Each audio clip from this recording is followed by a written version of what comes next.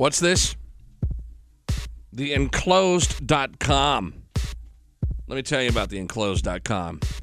You like your woman in some sexy, seductive, sensual, silky panties? By the way, I went to TheEnclosed.com the other day. They have some panties that have holes in just the right areas. They are badass. They're awesome.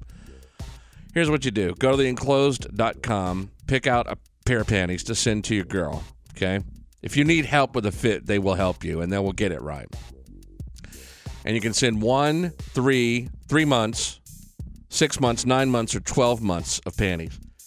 And they send her whatever you choose in a black box, sleek looking, really cool, and inside rose petals. Okay? And if you use the keyword Kramer, you get to save $25 off your order. And they send every month. She gets a new pair of panties, and they could be a boy cut from Belgium. It could be a thong from Ireland. I mean, and we're talking luxurious panties. Why is it that I giggle inside every time I say the word panties? TheEnclosed.com. When you check out, use the keyword Kramer and get ready for some love, baby. Yeah. All right, everybody, it's time to kick this pig. Leave him squealing from the feeling. Squeaking from the freaking. Oinking from the boinking.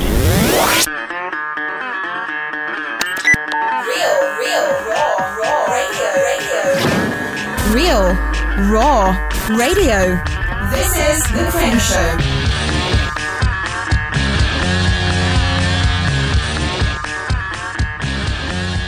What up? Today is June the 7th. Welcome into the show.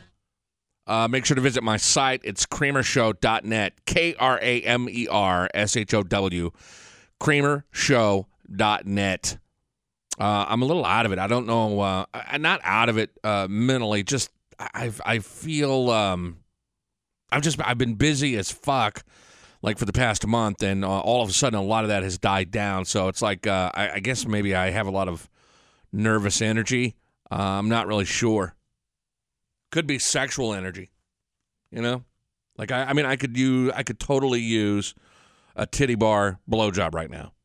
I mean, is it wrong for me, even though I'm married, is it wrong to say on occasion I think about going into a titty bar, giving a chick a couple of 20s, and either getting a hand job or a blowjob? I mean, I just don't see that being that big of a deal. Muhammad Ali died. So I had all this stuff to do this weekend with my work, and I took my son Cash, who's 12 years old. I took him with me to a lot of it, and we're driving around. We're in my truck, and I said, Muhammad Ali died. And he's like, I said, you don't know who Muhammad Ali is, do you? He goes, no. I said, well, Muhammad Ali was one of the greatest boxers that ever lived. And I said, he was, and I explained to him that he was a showman and he was a consummate asshole. And I put it in my, in 12-year-old terms. And he was like, oh, I see why you like him. And then I explained the George Foreman fight. I said, when Ali fought George Foreman, he didn't really punch so much. He just kind of let George Foreman kind of chase him around. And Foreman kept his gloves up, and he kept punching and kept punching and kept punching. And eventually he got tired. And then that's when Ali came in and just beat him to a pulp. And I explained that. And I said, when I was a kid, the two people that I admire the most was Evel Knievel and Muhammad Ali. And I thought about it. When you're a kid, you're not listening to the politics of what, these guys are saying. You don't care about that shit. You're looking at what they're doing. And here you go. You got a guy, and two, I will say this for the record, like any other kid, I never saw color. When I looked at Muhammad Ali. I just saw a dude who was an incredible boxer, who rhymed his words, and he was a showman, and I got off on that. I loved it. And Evel Knievel, the same thing. I just like to watch him on his motorcycle doing wheelies and all these stunts. And, I'd get out on my Schwinn and try the same thing. And I had that wind-up toy. And what makes it relevant to me is that a couple of weeks ago, I looked up Evel Knievel on YouTube, and I sat in my living room with my son. We were watching all these old videos of Evel Knievel. And I was explaining to him, like, he had the cape on and all that. And I was trying to explain how badass he was when I was, a kid. As an adult, you look at Evel Knievel and you see what he really was. And he was a broke man. He was an alcoholic. He had grown up in a little small town, never had a pot to piss in. And then he started doing these stunts, and everybody was drawn to him. And he felt like, a big rock star. He would go to parties, and everybody knew who he was. And he was married, but he cheated on his wife, and he just didn't give a shit. He would stay drunk all day long and just cheat on his wife. He was an asshole. He was a miserable human being. And as an adult, you look back and you go, okay, well, as a kid, obviously, I wouldn't know that, but it's interesting to see now what he really was versus what I thought he was. And in many ways, the people that we look up to ultimately do kind of let us down when we look at them for face value. Like, you look at Prince. Prince was such an incredible musician and a vocalist, and he was just he was the epitome of cool. And then and you look at him from afar and you just think, man, that guy is just, he's the shit. And you don't realize all the crooked, shady shit that he's into. And Muhammad Ali, I now I look at him as an adult, and I see him as a racist. And I don't want to see him, as a racist, but I really do believe that's what he was.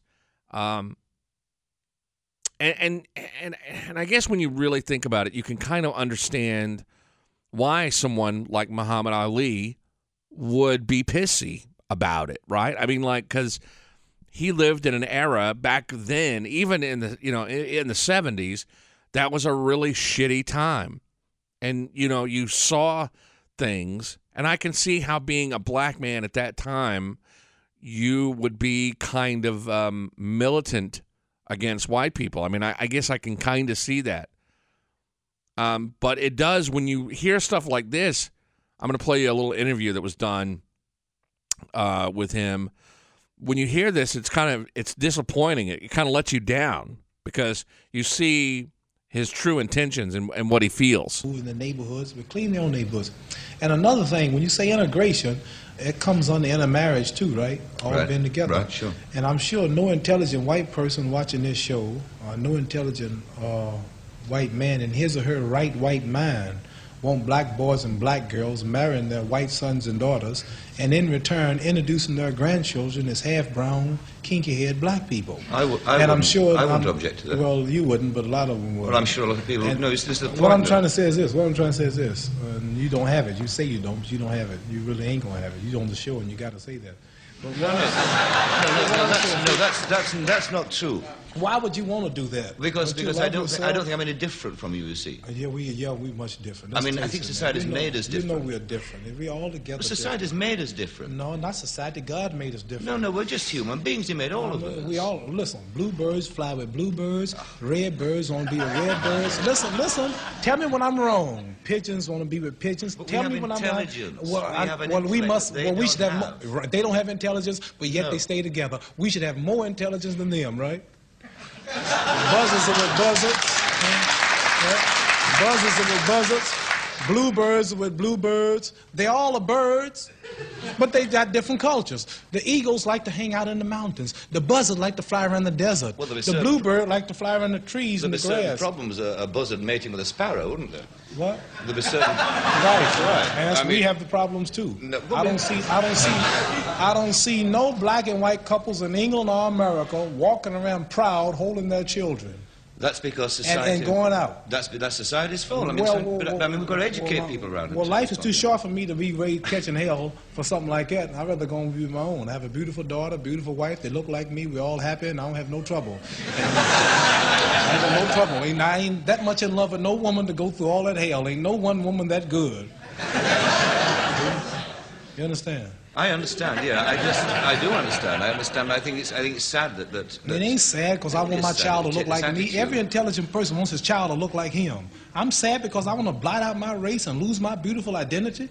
Chinese love Chinese. They love the little slanted-eyed, pretty brown-skinned babies. Pakistanis love their culture. Jewish people love their culture. A lot of Catholics don't want to marry a number of Catholics. They want the religion to stay the same. Who want to spot up yourself and kill your race? You're a hater of your people if you don't want to stay who you are. You shame what God made you. God didn't make no mistake when he made us all like we were. I think that's a philosophy of despair. Despair. I really do. It ain't no despair. Number one, can't no woman. Let me tell you something. I want to tell you. Listen, no woman on this whole earth, not even a black woman in Muslim countries, can please me and cook for me and socialize and talk to me like my American black woman. No woman, and last is a white woman, can really identify with me and my feelings and the way I act and the way I talk. And you can't take no Chinese man and give him no Puerto Rican woman and holler about we're in love and you emotionally in love and physically, but really they're not happy because she's going to hear some Puerto Rican music, he's going to hear some Chinese music, and they're going to be clashing all the time. It's just nature. You can do what you want, but it's nature to want to be with your own. See, I think a lot of people get caught up in that and don't realize how different the time was at that moment. And I can look back and remember, and I know that at that time what he was saying, a lot of people were sitting there at the TV going, yeah, he's right, both black, white, Chinese, Muslim, whatever. But times have changed, and it's so bizarre to watch interviews from back then, and even to see, like, Archie Bunker and to see some of the TV that came out of that era. There was it was just everything was literal. Everything was black and white. It was in a square box, and no one had a problem with that. And now, but what's so crazy though is I feel like even though we have progressed so far in so many ways, we're still thrown off by racism. And even though socially and culturally we are 100%, I mean, a black person can do anything a white person can do. You have the same amount of freedoms. You have the same amount of tools at your disposal. And no matter how far we go, that's still a kink in American culture for some reason. I don't get it. And it's okay that, that Ali had that thought in his head then, but it's how you progress through your life that really matters. If you think that way 30, 40 years ago and you still think that way today, then that's the problem. If you can't evolve and open your mind, then then we never are going to get past any of our past horse shit with racism. And that goes for white people or black people or anybody. If you can't grow and get past it, then we're just basically going to continue to have race riots and hate each other and fight and blame and all this nonstop bullshit. When I went to church on Sundays, I've always been one I'm not just a boxer. I do a lot of reading, a lot of studying. I ask questions. I travel these countries. I watch how their people live, and I learn. And I always ask my mother, I said, Mother, how come is everything white? I said, why is Jesus white with blonde hair and blue eyes? Why is the Lord's Supper all white men? Angels are white. Pope and Mary and even the angels. I said, Mother, when we die, do we go to heaven? She said, naturally we go to heaven. I said, well, what happened to all the black angels when they took the pictures? And, if you go back and you start watching interviews with Muhammad Ali, and he would get off boxing really quick and just get right back on the religion thing, the racist thing. Here's another one. You got a home, you got a brother. I chose the Islamic path because it connected me. As a Christian in America, I couldn't go to the white churches. As a Christian, that was for those people. It did them good. It didn't do me good. I saw Jesus Christ. I saw a white man with blonde and blue eyes. I look at the Lord's Supper in Christianity. I see all white people. You are Asiatic girl. I see a man behind you is dark. All the pictures of angels are white. Why come we never go to heaven? Why come the Mexican don't go to heaven and fly around? Why the Puerto Rican, all the angels happen to be white angels? I look at Peter was white, Mary was white, Paul was white, God's son Jesus was white. Everything was white. Tarzan, the king of the jungles, he was white. And the angel food cake was made white, and the devil food cake was chocolate. And if I threaten you, I'm going to blackmail you. Black was always bad in the Western world. The black cat was the bad luck. If you get put out of a fraternity group, you get blackballed. Black was always bad. So the only thing that made me feel good, the only thing that made me feel free, that connected me with Saudi Arabia, the Islamic religion, connected me with Pakistan, Morocco, Syria. I sat down with Colonel Gaddafi, had dinner in his palace, stayed overnight because I'm a Muslim. As a Christian, I never could sit with Christian leaders. As a Muslim, I sat with Sadat, I sat with President Nasser, Marcos of the Philippines, Ayub Khan of Pakistan before he died. I've been sitting with kings of Sheikh Zayed of Abu Dhabi. Kings and people of these nations have welcomed me as a brother, and I'm a citizen, and now in America, I'm respected by all colors and throughout the world as a Muslim. See, the name Muhammad is the most common name in the world. There are more Muhammads on the planet. There are 4 billion people on earth, and every third person is a Muslim. So for me, I'm not condemning no other religion, but for me, being a world figure, taking the name Muhammad Ali, which is the name of my people for the brother of America, accepting the Islamic religion, it was better for me. People wonder why Donald Trump is so effective. And everybody, these news channels, they sit around, they have a panel of people, and they all sit there giving their, political genius insight as to what it is about Donald Trump. And what it is, and this, I really firmly believe this, it's just like Muhammad Ali. If you have money, or if you're a champion, if you're good at something, or if you have a lot of money, people will let you get away with murder. Murder. They don't care what you say. They don't care what religion you are. Donald Trump has said this a million times. He goes, I could admit that I murdered somebody out on the street, and people still love me. And he's right.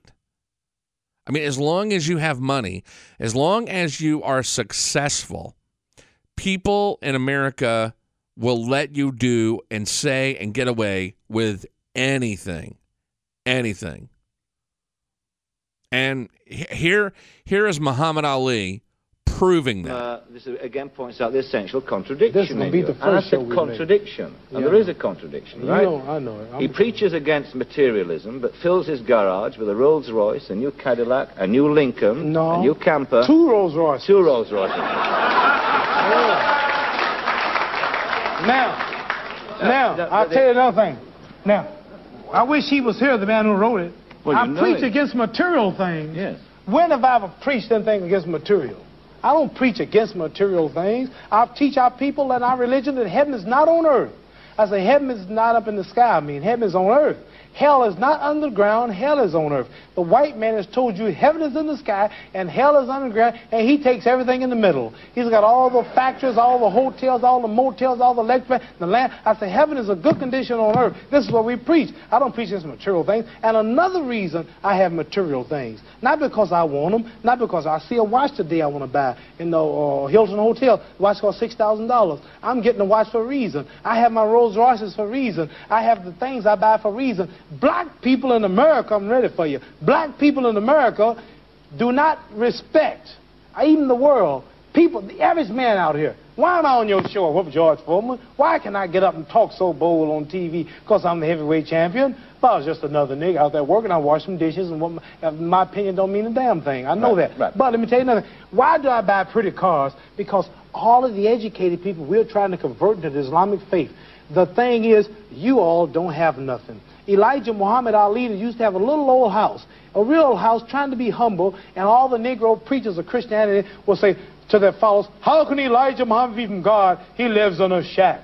Shouldn't God be able to bless him with a nice home? He wanted to be humble. He could have had a big home. He drove a little old car in his younger days trying to be humble. But they think you don't have nothing. People don't respect you when you look like you don't have no money. So I got to buy diamonds. I got to be the heavyweight champion. I got to have a Rolls Royce. So when I pull up to that other black man with a Rolls Royce, hey, my brother, come on down to the Muslim temple today. I want you to hear the sermon of Allah. That was a pretty car. Where that watch come from? Oh, my man. Come on over. And they listen. You got to have something. Most people will join a church.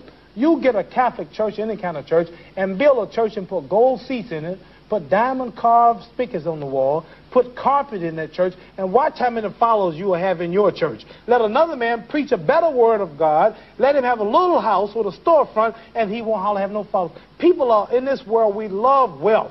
They respect people with money. So I have to buy these things, line them up. I'm fixing up a home in Chicago, English-style house, 14 bedrooms, 60 years old. It will cost $1 million a bill. I paid $100 for it. I'm putting all new furniture from Beirut, Lebanon. It's going to be a plus house. I'm never at home. But when I invite people over to talk to me, and they ding, punch the bell, dong, dong, dong, dong, dong, dong, dong. And my chauffeur come in the door, oh, yes, Mr. Ali, be out in 20 minutes. I have to sit upstairs for 30 minutes and make him wait so he'll appreciate me. I don't run the door. I don't run right to the door and answer him. You go to meet Queen of England, I bet you. You don't walk right in and meet the Queen. You sit there for a while, and they take you to this room, and you sit there. Queen's probably sitting there watching the news. But make you wait. Make you think about what you're going to do. You go meet a president of a country. You don't go meet the country. They show you what he's building. They let you see what he's doing. And then when you meet the president, you realize who he is. So I'm trying to convert. I'm trying to wake up my people and help them. So I have to have these things. Otherwise, I'm broke. He's a Joe Louis. His managers take all his money. He made $5 million. He don't have nothing. Now, that's why you see these cars and stuff. Loud, obnoxious, rude, opinionated, but hung like a horse. Kramer. There have been so many women that have come out and given their story about what happened with them and Bill Cosby. And, I've been watching this for months and months, hoping that I would see another man come out and admit it, because I know it's happened to other men, because it happened to me. 1991, I met Bill Cosby, and Bill Cosby drugged me. And I'm going to play, I had a recorder going when this happened. And the only reason that I'm going to do this is in hopes that if there's somebody else out there, if there's another man that this has happened to, that hopefully, they can come out, and be strong. This is what happened in 1991 between Bill Cosby and myself. Bill Cosby, it's so nice to meet you, man. My man Kramer. Hey, man, I hate to bug you, but I got a headache. Do you have, aspirin or anything? Here, take some of these vitamins. They're good for you. That's really cool of you, Bill. Thank you, man. Whew. You look sleepy. Creamy want teddy bear. I like rocks. Far out, man. You are really sleepy and hungry. Here, put my pudding pop in your mouth.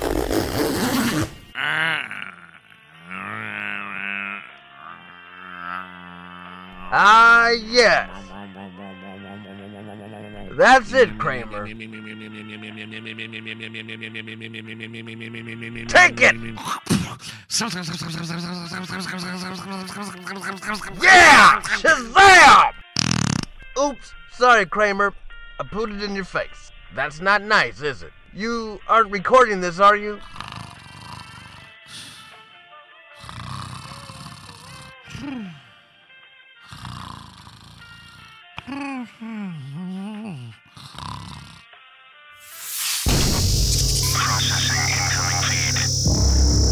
This is The Kramer Show.